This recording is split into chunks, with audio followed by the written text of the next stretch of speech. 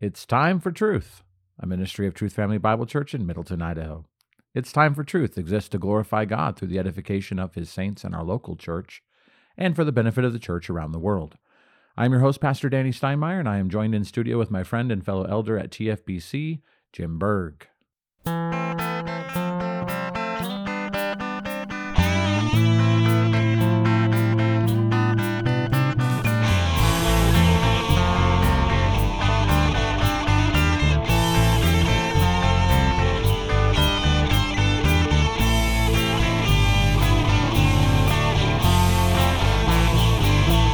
Well, hello, everybody. Welcome to the podcast once again. We want to thank you for joining us. It's always great to know that there are people out there listening and engaging with us in this content. This is a great format for us, and so we're glad that you have made us part of your day. And once again, we are taking a little side excursus into just business of the church, which is great. And we're just making it available to anyone at this time on the podcast as we move forward with the additional pursuit of leadership at Truth Family Bible Church. And last time we were recording together, we had Brett Kendall in studio going through our practical elder examination questions. This was practical theology is really what we're highlighting here. We've received from each of the elder candidates their personal theology as they work through systematics, and so we've gotten that in written form from them. We've also sat down with each candidate and their wives in order to sit down and go through each of the biblical qualifications as outlined in 1 Timothy and Titus, and had a great time doing that. That's really important. Brett Kendall gave his testimony, both of salvation and even his walk of sanctification as the Lord has led him to this point in his life. We heard from him recently on that, and we will be hearing today in studio. We have our other elder candidate, that is Kelly Shoemaker. We are privileged to have him. We will be hearing from him in church also with his testimony, but today is the opportunity that we have to spend time with Kelly going over also this practical theology exam. So Kelly, thanks for joining us today. Thanks for having me.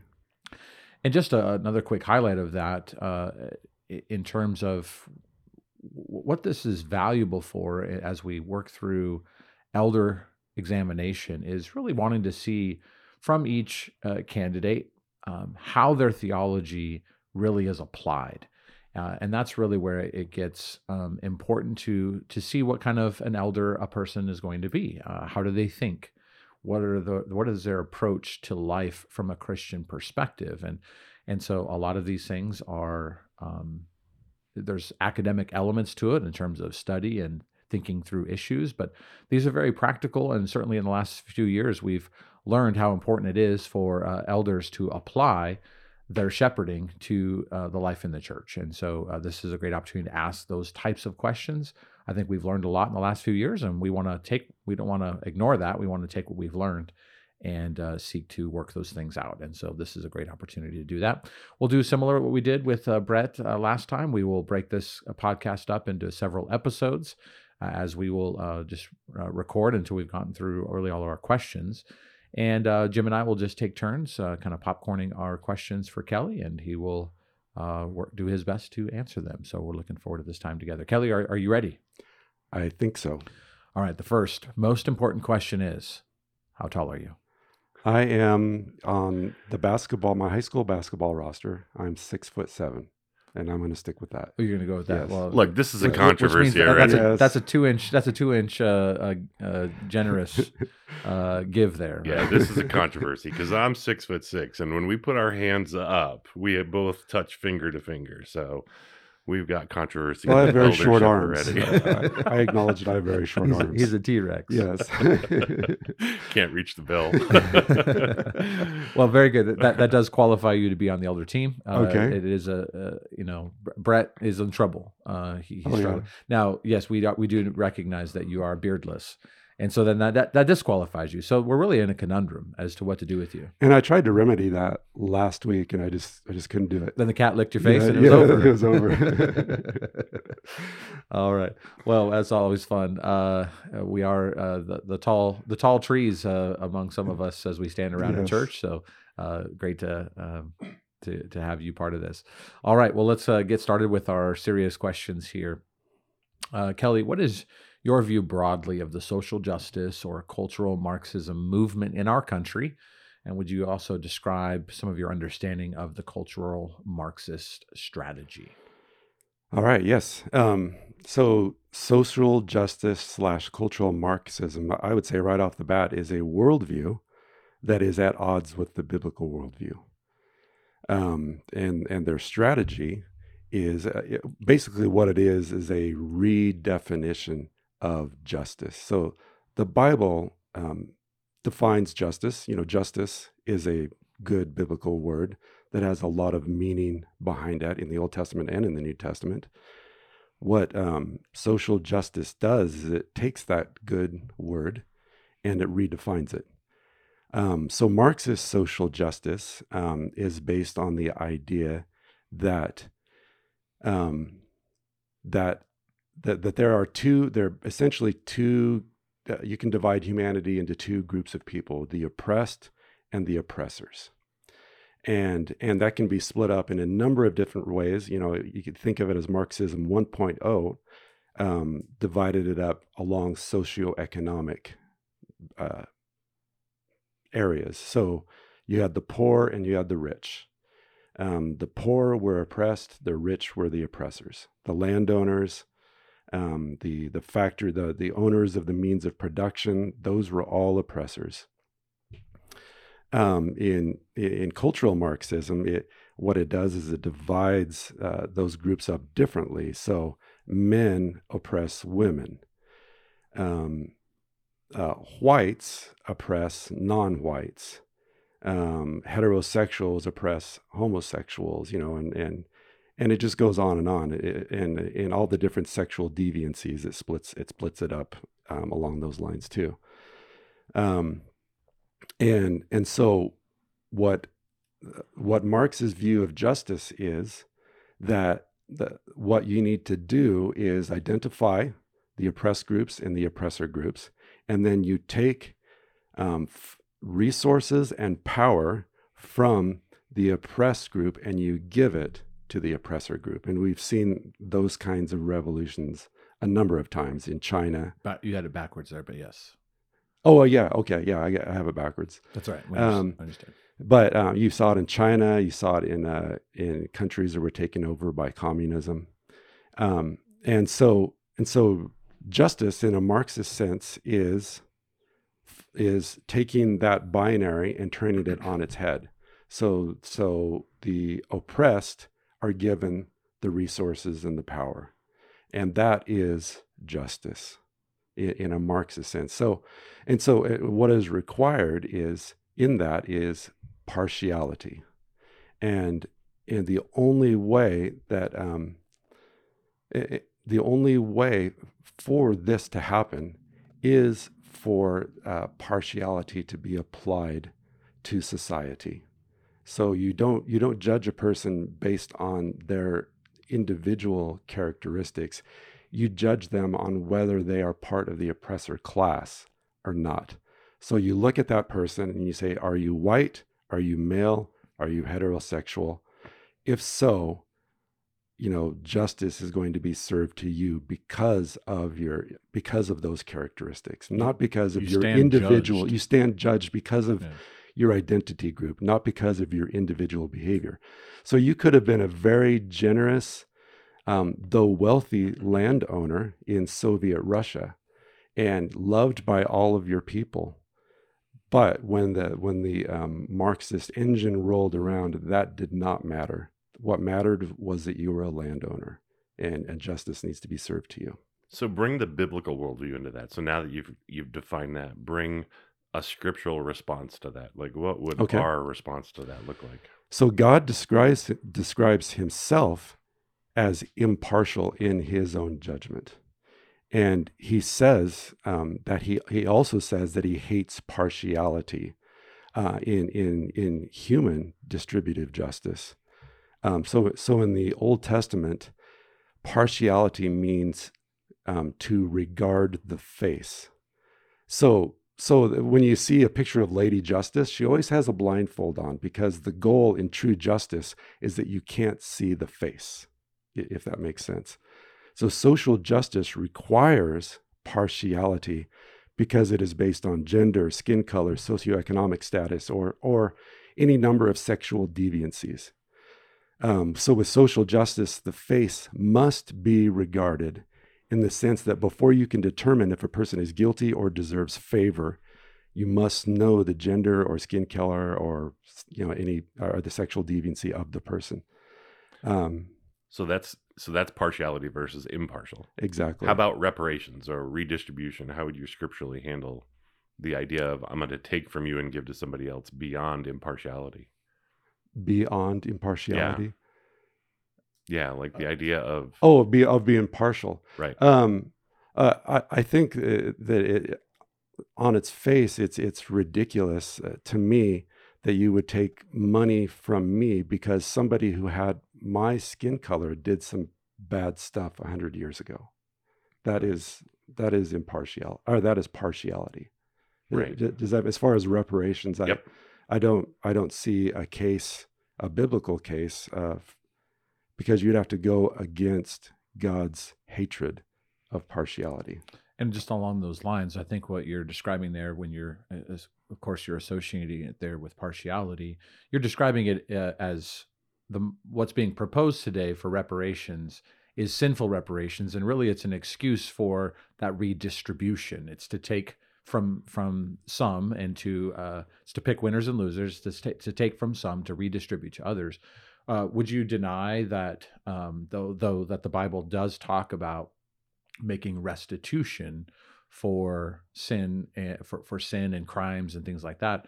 Do you have a sense of the idea of restitution as opposed to, and just do you distinguish that from reparation? Oh yeah.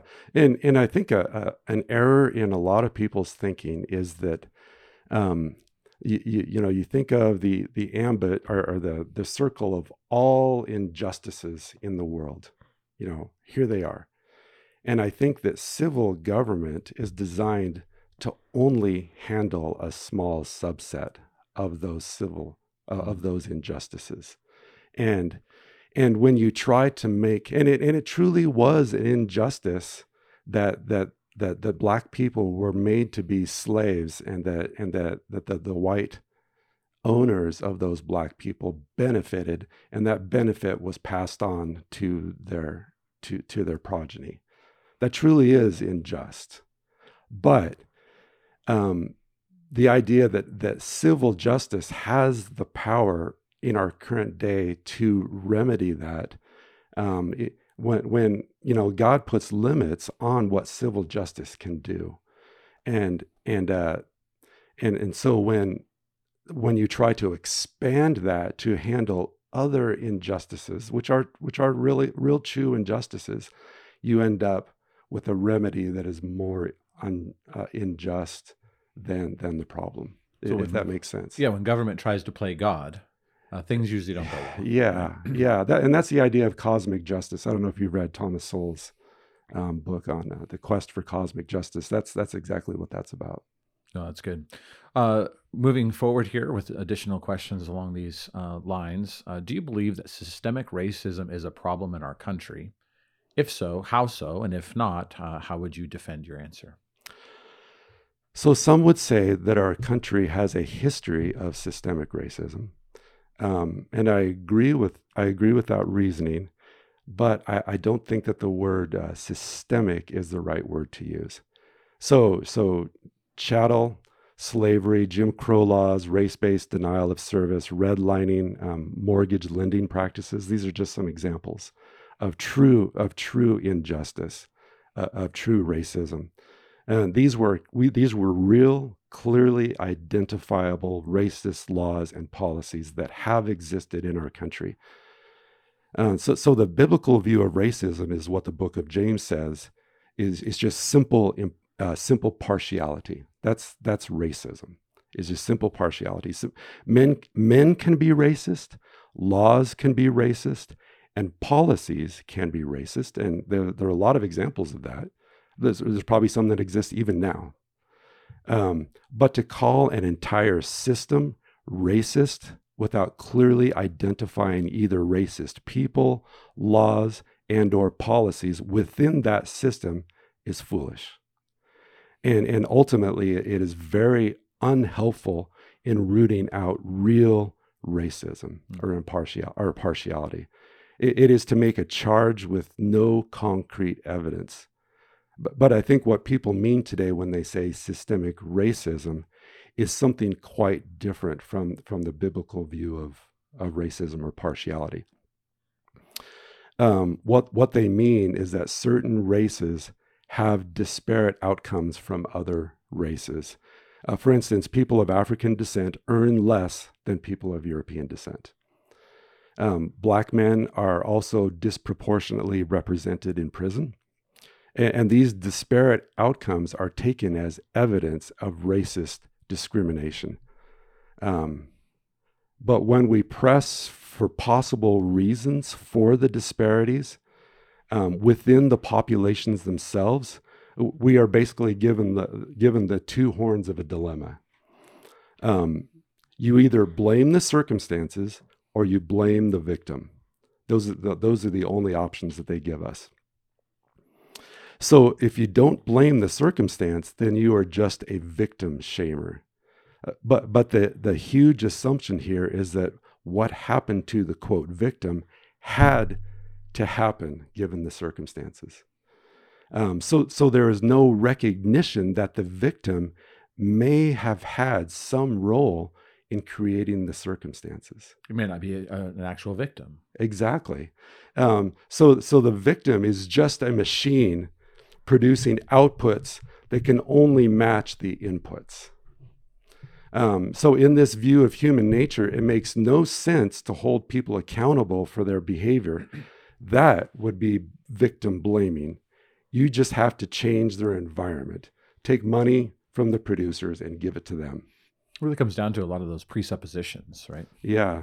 Because they're presupposing that equal outcomes is the actual way it's supposed to be, right? Right. And so when you don't see equal outcomes, then you simply start, blaming the system, as opposed, when we would identify that the Bible does not guarantee or actually affirms that outcomes are not going to be equal. There's going to be dependent circumstances. There's going to be God's discipline and God's blessing, and different outcomes are going to be based on different behaviors and circumstances and providence. And it ends up actually being real systemic racism when this is applied. Oh yeah. Because so that's where Marxism comes in. You take from the people who have to give it to those who don't have, to change their circumstance. So what it does to these people is it makes them dependent. It makes them impervious to challenge and therefore personal change. And it ultimately places great obstacles in the way of their betterment. And like I said, insofar as it is directed towards blacks and other minorities, it is racist. The social justice Marxist is basically saying that these racial minorities are not capable of assuming responsibility for their actions in the same way that, quote, normal people are. And like I said, if anything needs to be labeled systemic racism, this would be it. So you're just flipping the script on that, because the reality is it's look in the mirror. Methinks you protest too much. Right? Yes, right? And the data never supports them. Right? There's never data is racist. There's never a standard. You can't look at the data. Yeah. Like to even question the data is racist. So the data just came out. It's the median household income in the United States by ethnic group, and there's 17 groups. Mm-hmm. Guess where white falls? Number 1. No, right. Number 9. 9. Nigerians are above whites. Yeah, so Indian Americans from India are the most successful. Filipino Taiwanese, Sri Lanka, Japanese, Malaysian, Chinese, Pakistan, and then white Americans. Which that's also Mm. very that's a broad brush anyway. Like, I mean, like what kind of white?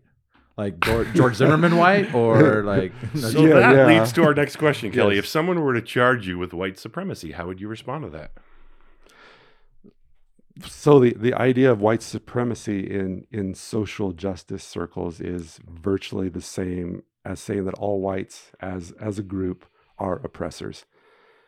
So I reject identity politics as a system of thought. So of course I would just reject that. I think that previously, when somebody, may say when I was in high school, if somebody said that white supremacists exist, I would think of North Idaho, the people, that shaved their head, the skinheads, those who truly wanted to suppress, that wanted to see the white race as supreme above all others. That's what I would think of. But now they basically point at all whites who don't happen to be woke. That's who white supremacists are. Yeah, and it's even more than that, right? If you're Make America Great Again, you're a white supremacist, even if you're black. That's right. Yeah, and I do believe that there are privileges. That privilege does exist. Sure. So some cultures are objectively better than other cultures. We have a standard in God's law. Mm. And I've read that somewhere actually. Exactly. Yes. Yeah. Is that Bonson? I don't know. It's the or Dallas is it from the statement. Bible? It's the Dallas statement. Should Yeah. have wore the shirt. So this does give some people a leg up. For instance, I have the privilege of being born to a mom and a dad who remained married their whole lives. Yeah. That is a privilege. It is. I have the quote, grew up in a small town in the country privilege. I do consider that a privilege. Like all the greats in business, in science, they all grew up on farms. So both my parents were college educated. So differences in status and privilege, they have always been, and they will always be fodder for Marxist revolutionaries. I'm not sure college is a privilege anymore, but I know what you're saying. Yes. So these are God's decisions. Yeah. So how serious a matter is social justice? Like, how should we handle this? I mean, is this something we should be talking about weekly, or should we just hit on it once, or what's your perspective? Well, in general, I would say, to restate that God hates partiality. Marxist social justice requires partiality to implement. Therefore, God hates Marxist social justice. The church should hate what God hates. And so we should train our people, talk about it every week. And I don't think we need to do that, but we should train our people to think correctly about this, because it is what we are swimming in. It's in all of our television commercials. It's in, watching a Marvel television series, I had to stop it and address Marxist ideas that were being fed into my kids' minds. So parents need to know, particularly with their kids, how to counter this. I think it's an important point. I don't think it's just something that's just out there. That's in, government schools. It's in, certain, sectors of the economy. But, in my home or in our church, I mean, we don't need to address that. I agree with you, Kelly. And I think this issue of, well, if the Bible talks about partiality in so many different ways all throughout the scripture as being sinful, well, then the church should be addressing in what ways we should not be partial. Like we should be training our churches in understanding how to live holy lives in obedience to the Lord, and the sin of partiality is an important one to be addressing. And part of good warfare is knowing what your enemy's doing. Like it's right. clearly, and it's not that we don't focus on God; it's that we take God's word and we're applying it to here's what it looks like for us, and here's what it looks like for them. Yeah, and it's dealing with reality. This is what you're going to face, because not everything is just, well, we can insulate ourselves in our church and we can just love Jesus here. Right. No, you have to live your life loving Jesus in every way out in the world. And we talk about the application of Scripture is so important. Like imagine just reading it going, oh, that's what it means, and then moving on. It's how do we apply it to our lives that really matters. Good. Kelly, do you believe there is biblical economics? And if you do, what would you say are some of the core tenets of an understanding of biblical economics? Yes, I do. I have a number of core tenets here. One would be the private ownership of property, rather Amen. than state owned, the state owning That's everything. huge. In the Ten Commandments, thou shalt not steal. That assumes private That property. assumes that you have things, you know. So the second one would be what we were just talking about, impartiality. So no thumbs on the scale for financial transactions for different groups of people. So everyone plays by the same rules. That's what traditional or biblical justice is that everyone, if you're in a fight, if you're in a boxing match, they both need to play by the same rules, regardless of whether one gets a beat down or not. Let's see, another one. So you're against trans women fighting real women? I think I am. Yes. Yeah. Let me write that down. I'm going to think about it. How about no work, no food? No work, no food. That's a good one. It should not. So any economic system should not be built on envy. Obviously, this is a sin. Some people can't handle that some other people might have more property than them and privilege. That envy should not be allowed to be turned into government financial policy, if that makes sense, which is what Marxism is trying to do. And then another one is that this system must take into account the biblical reality of the fallenness of man. So Milton Friedman, his critique of socialism, communism as an economic system is that it requires a small handful of angels who are going to organize society for the good of all. So basically, in general, socialism, communism would be a perfect system of economics if man was basically good. If man was basically good, it would be a great system. But there's the rub. So these angels are going to make everything fair and equal for all. The small group of people will decide who deserves what, how resources should be spent, and by whom. So property, initiative, the idea of acceptable knowledge is all centralized and controlled for the good of all by this small angelic few. So I'm going to stop you for a second. Yeah. So I want to challenge that a little bit. Sure. I actually don't believe that is a good system, even if they were angels, even if we were all angels. That's a good point. I don't believe Yeah. that there are. See, I think in heaven, in the eternal state, there is not going to be equal outcomes for everyone. I think this is actually the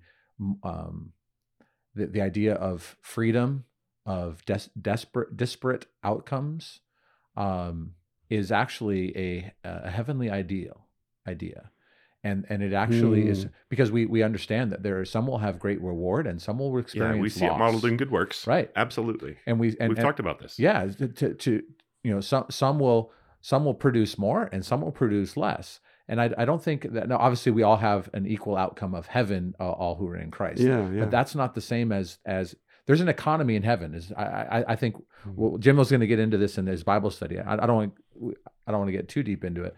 But see, if Milton Friedman thinks that as long as if we actually were sinless, then communism would be a great economic system. And I'm like, actually no. Yeah. Actually no, because actually communism can't work without well, it never works actually, but with, even if everyone's perfect, communism is not the godly ideal. We saw this model in Israel. Remember, that was a great study of the economics in Israel, where they wouldn't loan the young man money; they would give it to him with no expectation, no envy, no expectation of it coming back.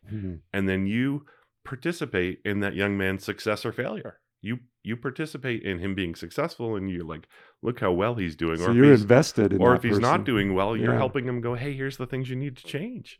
So, but there's no expectation of reward from another person. It's more, How do we work with them to make them successful, which is really discipleship. And there are some things in eternity that we clearly aren't going to really. It's hard to wrap our minds around. Yeah. The absence of sin. Does the absence of sin make everything equal?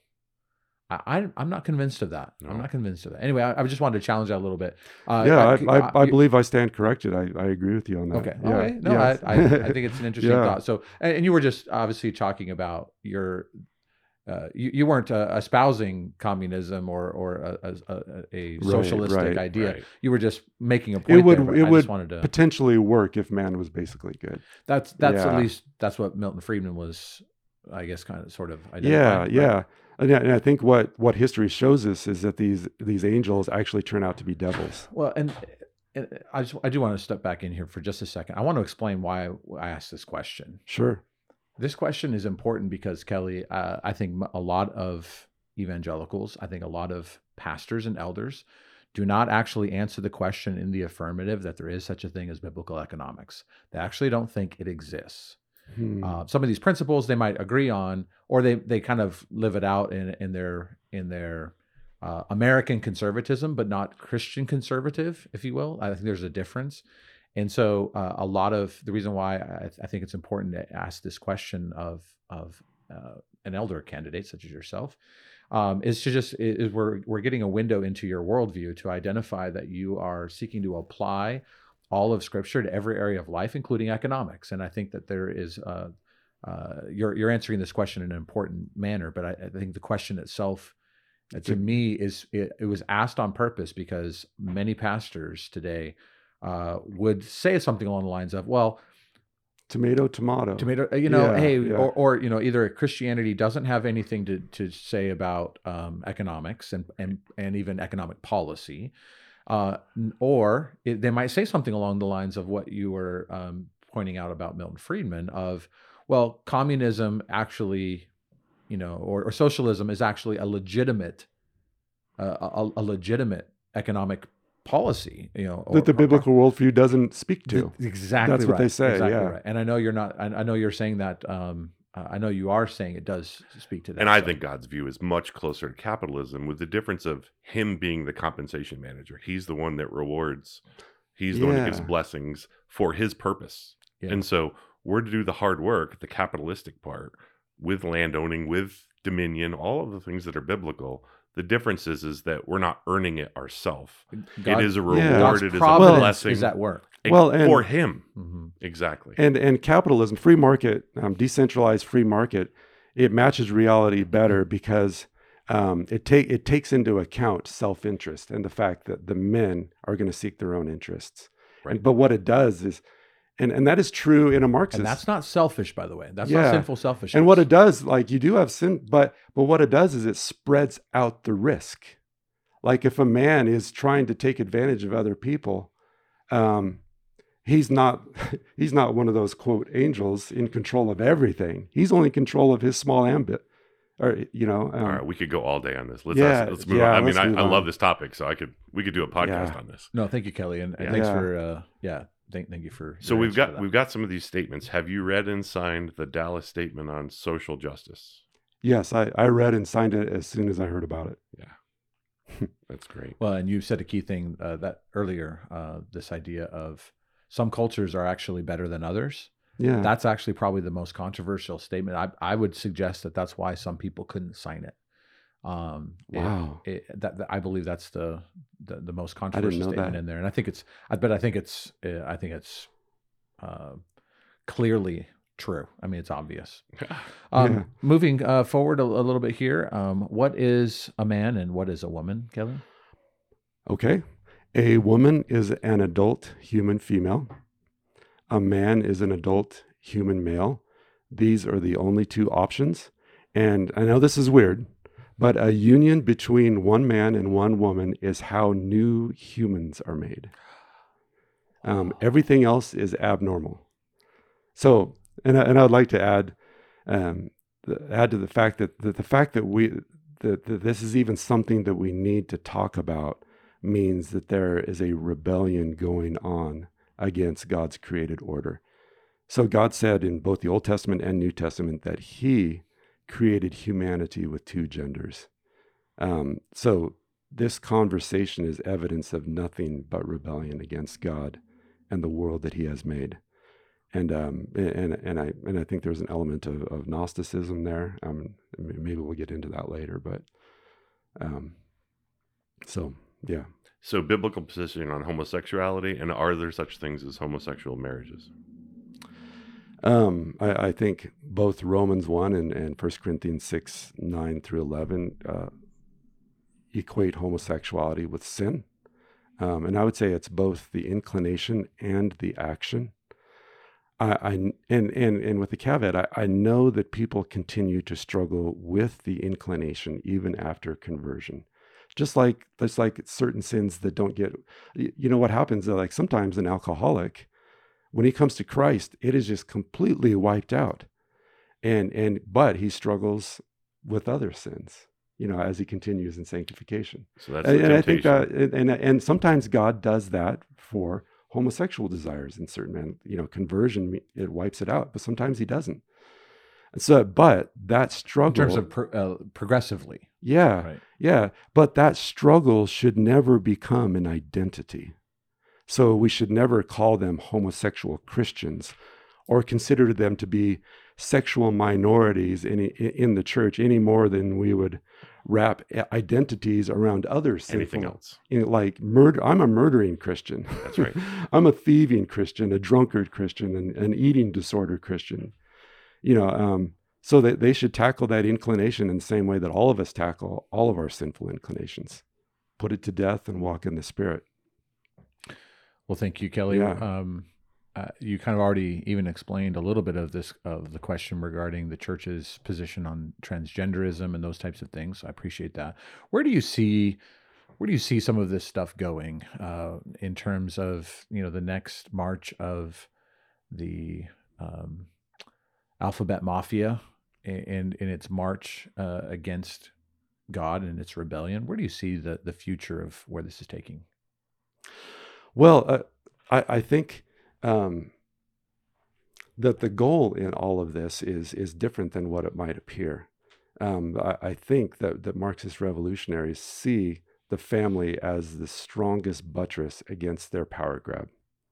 And so the goal is the destruction of all societal structures, church, families, so that all that's left is the state.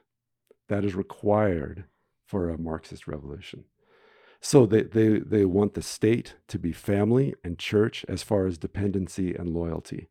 So their goal is the destruction of family and church, and they're using whatever tools they can find, and those just happen to be promotion of homosexual marriage, promotion of transgenderism. And from my understanding of history, these things are introduced for the purpose of the destruction of society so that the power grab can come to fruition. Once that power grab is solidified, things change.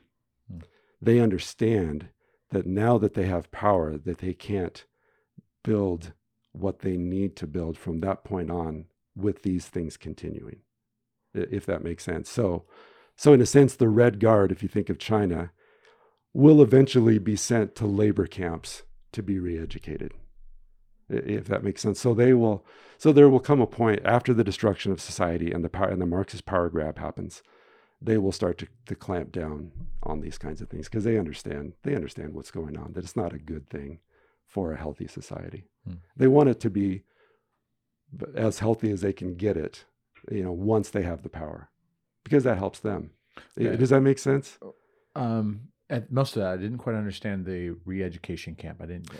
So the Red Guard in China, Mao Zedong, he rose to power on this group of young people that were like the Marxist revolutionaries. As soon as he had that power, he cracked down on them hard because he saw them as powerful. And he empowered them. He empowered them, and then what he did is he sent them to the country, to labor camps to be re-educated. When you're in power, the oppressor. When you're oppressing, you need rules.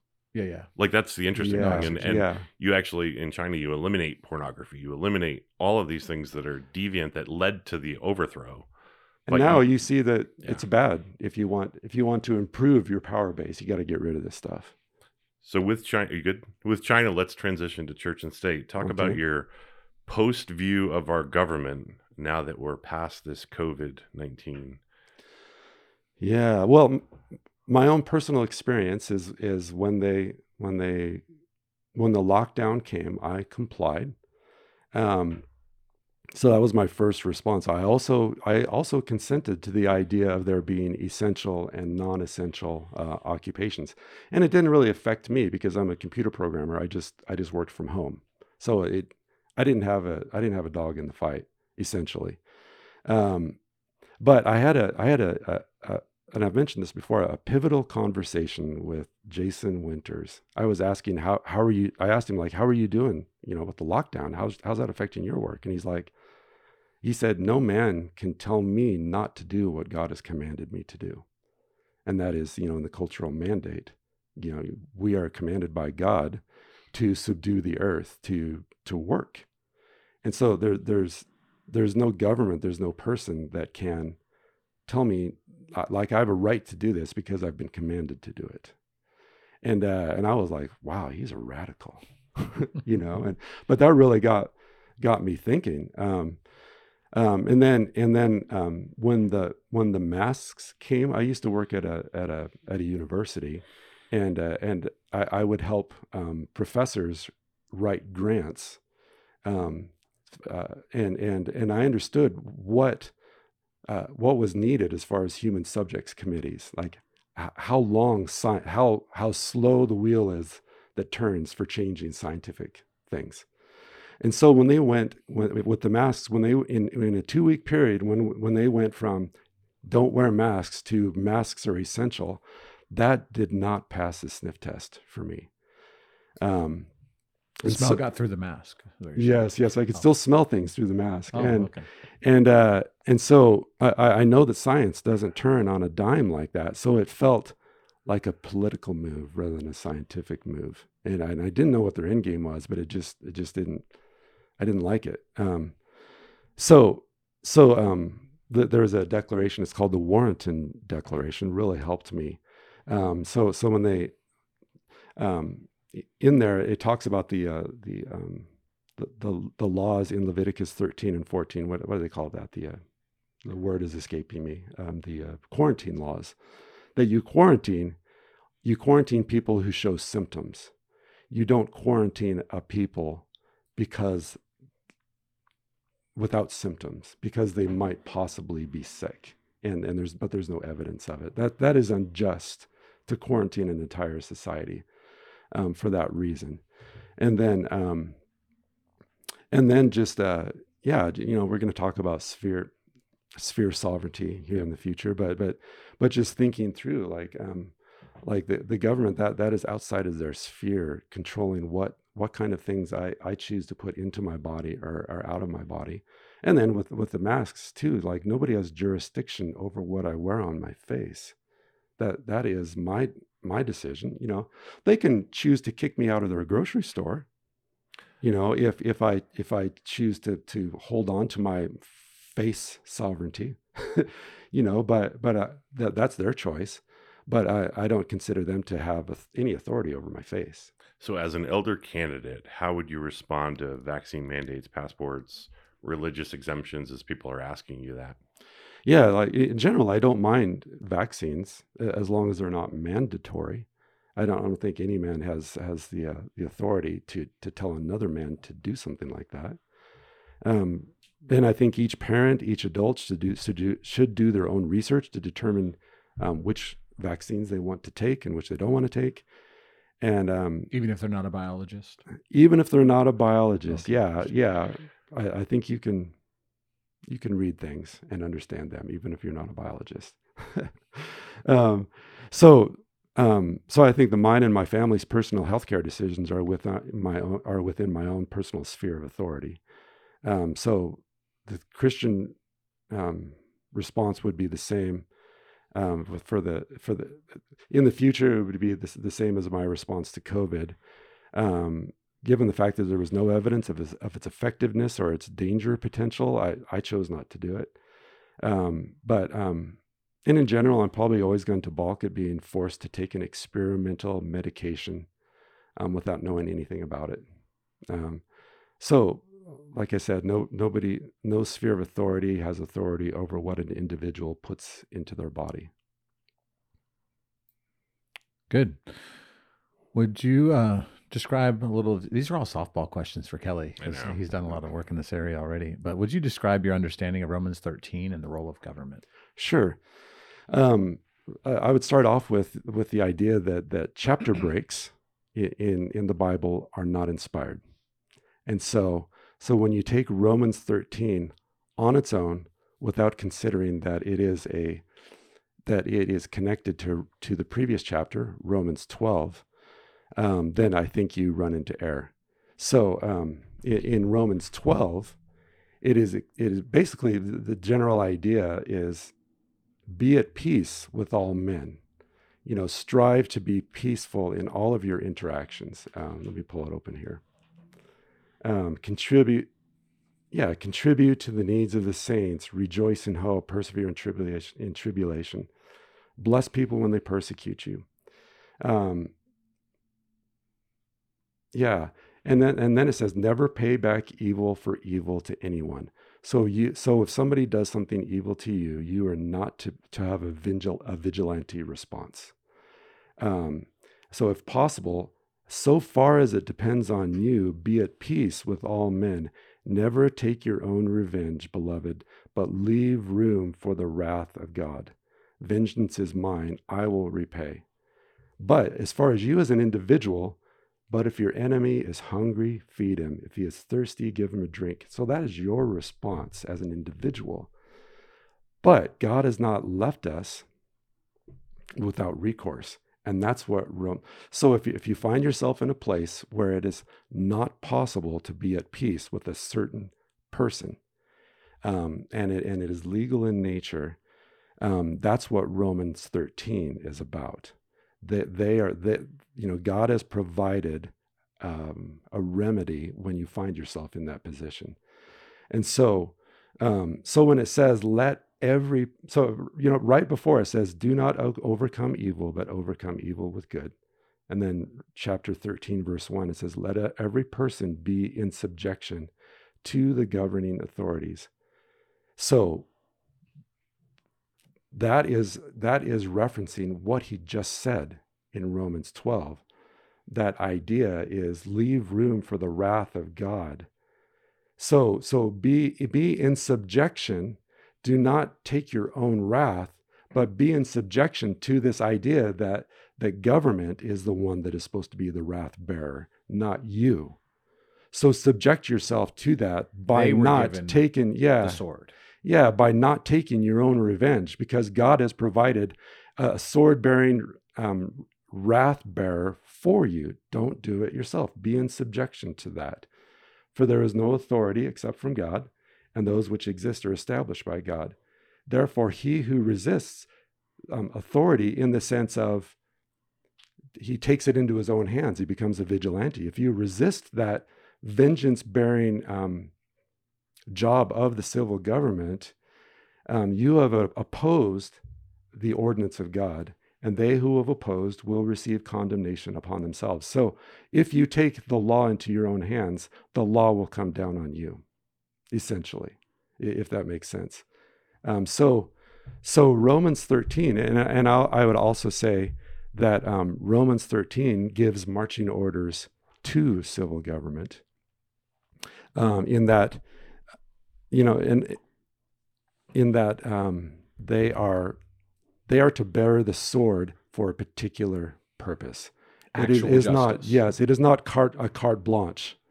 You have a sword, God says, here's a sword, now go do whatever you please. You are to use that sword to punish evil, and that is his only purpose. And evil is defined by God. So the governments are not free to develop their own definition of good and evil. And that's what happens in Marxism. Marxism has a particular definition of what good and evil are. If the sword is used to punish Marx's definition of good and evil, then you have injustice. And that's what you have. That's what tyranny is when a government uses a sword to enforce a different view of evil than what God has defined. That's what tyranny is. Perfect transition into sphere sovereignty. Do you believe in sphere sovereignty? If so, what are those spheres that you believe in? And then really, it's always the difficulty is how they interplay with each other. That's where the rub usually comes. So explain kind of what that looks like, if you could. Yes, I do believe in sphere sovereignty. Yes, so yeah, check that box. The spheres of authority listed in Scripture would be personal authority, the idea behind self-control, familial authority, occupational authority, and civil authority. So What about church authority? Church authority. Yeah, that's just Kelly, this is an elder exam. I'm sorry. Yeah. Oh, that is a huge oversight. Fail. So no earthly authority is absolute or unconditional. God's authority is absolute and unconditional. And the logic of the Warrenton Declaration really helped me here, as far as the answer to the second part of your what is the interplay? Right. So Scripture gives jurisdictional limits to delegated human authority, and we saw that in Romans 13. These limits are established by good and necessary consequence, given that various authorities are said in Scripture to be required to be obeyed in, quote, in everything. So multiple authorities are all said to be obeyed in everything. So the sense in which in everything is used in these verses obviously cannot mean that obedience is required for commands regardless of their morality. We know that. So Scripture also teaches that Christians should disobey sinful or abusive commands. So right there's a limit on the word all. Yeah. And I would say also, when it says in everything, it cannot also mean that obedience is required absolutely for all non-sinful commands. Because Scripture also establishes multiple authorities, and these authorities may at times conflict. When this happens, Christians will need to consider which authority is acting within their rightful sphere to determine if obedience is required and to which they serve. And you see this, if a woman is working and the boss says, I need you to work late tonight, and the husband says, I need you to come home because we have something planned. She will need to figure out which is the rightful authority here. So when Scripture says to obey an authority in everything, it means everything that is not sinful, and the authority must be a true authority operating within its proper jurisdiction. So for instance, elders would be operating outside their jurisdiction if they command their members to only buy certain colors of car. I mean, that's a silly example. And I believe the government was operating. I think I think that's prophecy, probably, though, Kelly. Any silly example is probably going to be the real thing in just 6 months to a year. Oh, right. Yeah. Yeah. I believe that the government was operating outside of its jurisdiction in commanding people to take the COVID vaccine. Yeah. So given these authorities, I think it's interesting. Do you have a perspective on the scale or scope of these authorities? Of like each of them? Which do you believe is largest scripturally, and which would be the smallest? Oh, man. Have you thought through that? It's really interesting. My view, and again, I see you thinking about it, but civil and church are small spheres. There's very limited in terms of what the Scripture talks about, and the amount of family is very high, and the amount of individual is all of Scripture. So it's very interesting. That's interesting. Yeah, it's an interesting way to think about the way that works, and I think we've gotten so patterned into what the civil government is doing. We don't recognize the amount of overreach. We've just become numb to it. We talked about being landowners. Yeah. Yeah. Every piece of land in the United States, they say, is theirs. Every because single they tax it. inch. Because anything you tax is a declaration of ownership. Yep. I have the right Wow. Yeah. for my pound of flesh from that transaction, from that piece of property. So I pay rent on my house You are. through taxes. That's right. Yes, Yeah. that's correct. Yep. Yeah. That's correct. You're submitting to them. Because if you don't pay that, tell me what happens. Yeah. Well, they come take back. They give it to someone else. Yeah, Yes. they take back. Yes. You find yourself destitute, behind bars, and without a property or whatever, Right. or all three. So there's a number of things. Okay, we digress. But I that's know. very Keep good. going. So, wrapping up this section, the Franklin Declaration of Christian Civil Liberties. Have you read that one? I know you referenced the other one. Yes, I have, and I have signed it. At as least well. I'm pretty sure I have, if I did it right. I know. Sometimes I sign these things and I can't find my name. Danny, Yes. I know. You lose yours, man. I don't know.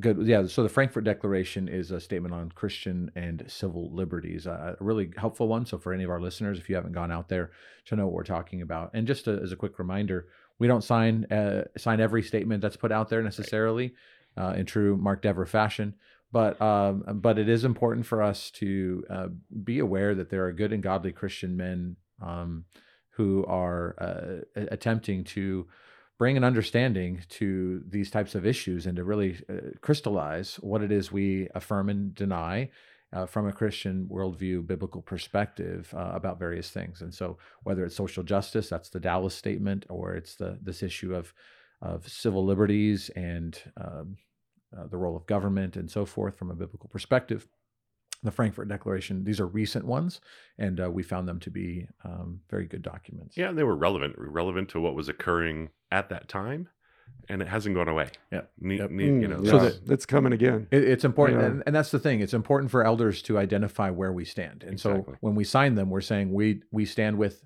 this statement, the Exactly. Dallas Statement, the Frankfurt Declaration. Those are important ones. Just like the Chicago Statement on Biblical Inerrancy. That's an important statement that crystallizes a view of the Scripture. These are important. It helps important things. it helps people have a clear and open view of what we really believe. That's So right. no beating around the bush. That's right. All right. A couple more maybe before we wrap up this portion of the podcast. Kelly, what is the role of the church in society in terms of speaking to cultural issues? The church, I believe, is to be the prophet of the culture, helping to clarify for the populace God's views of good and evil, as expressed in policies. So where else is culture to learn to discern objective good and evil, if not from God's law through the church? It sounds kind of salty and lighty. Yeah, Right. that's a good point. Influence, right? Yeah. Yeah, so that's great for the culture, but what about politics? What about politics? Yeah, what's our voice into political engagement? Well, I think the end result of politics is the implementation of policy. So I think it's helpful to think. Some people get put off by the word politics. It's helpful for you to think of policies. So you could say that politics affect policies. Policies affect the lives of real people. Absolutely. So evil politicians will enact evil policies, and evil policies will hurt our neighbor. Therefore, so Christians should be engaged in trying to elect good men and in voting down evil policies and laws. So I would say it is the duty of individual Christians to be engaged in the political process because of love of neighbor. duty. Kelly, you're not allowed to use that word. Duty, that's a dirty That's four-letter a word. dirty word today. I Yeah. love that word, by the way. Yes, exactly. It's a wonderful Christian word. But for a lot of evangelicals today, duty is a four-letter word. Who's next? Last one before we do this one. Go ahead. I think Joe. I'm next. So, your thoughts on Christian nationalism? This is a big topic that's kind of out there in Twitterverse and in the social media. Was America, or are we, a Christian nation? How would you define a Christian nation? And how should we as Christians be striving for the imminent return of Christ and what that looks like? Well, I think there are a lot of definitions floating around on what Christian nationalism is, and to be honest with you, it gets somewhat confusing for me trying to put them all together and understand them. So this is my thinking. I just go back to the Bible. So 1 Timothy 6:15 says that Jesus Christ is the King of all kings. So meaning that each earthly king owes him their allegiance because he is their ultimate sovereign. Psalm 2 says that if these earthly kings do not afford the Lord Jesus Christ that allegiance, they will face his wrath. And so the church should let the nations know this. And then Revelation 1 says that the Lord Jesus Christ is currently the ruler of the kings of the earth. So in the same way that Christ is the Lord of every man, he is the Lord of every ruler. And the existence of men who do not acknowledge his lordship does not make him any less their Lord. So in the same way, nations who do not acknowledge his lordship also do not make him any less worthy of their allegiance. So it is a great evil when men dispute his lordship, and it is a great evil when nations dispute his lordship. And we've talked about Romans 13. It says that governments are to be servants of God. They are to be deacons of God, and they are to serve him and his purposes. But if everybody in a nation is not a born-again Christian, can it still be a Christian nation? Well, I would say Christian in the sense that I think that the civil authorities are commissioned by God to serve him by punishing evil and rewarding good. I don't think that nations committing to his purpose for them, I don't think every person in that nation being a Christian would be required for civil governments to pick up the commission that God has given them. So was the United States founded as a Christian nation, would you say? I don't know. I would say it's founded on Christian principles, and there have been. Isn't that what you just said? Yeah. Kind of is what. Yeah. Acknowledging that not everybody was Christian in terms of personal salvation, in terms of entire orthodoxy and so forth, but in terms of establishing a system of justice, establishing a nation built on just weights and measures, on even the lack of coercion of the individual, in terms of the freedom of religion, the freedom of speech, and all these different types of things. Would you say that we were founded as a Christian nation, not being everybody saved, but on those principles? Yes. Yeah, I believe so. Yeah. In fact, in Great Britain at the time, you could go to prison based off of one witness, and so they implemented in the United States the biblical standard of there needing to be two independent lines of confirmation to apply justice to a person. That's huge. That was unheard of. And equal versus equality was huge. Yeah. France went down the equality, and look at France today. Mm-hmm. Yeah. Well, and the reason why this is important, I hope our listeners appreciate and understand, these are not questions developed in a vacuum. These are questions that many pastors cannot think through and would actually answer differently. Or not talk to. Not like that's not our job to talk about those not things. relevant. Yeah. In their own like thinking. we're the church. We don't talk about. I think these stuff. are entirely relevant because the extent and we'll get into the extent and lordship of Christ here in a minute. Well, thank you, Kelly, for your time at this for this process. This has been great. We will continue this in another episode of the podcast. But for now, that's all the time that we have for Truth Today.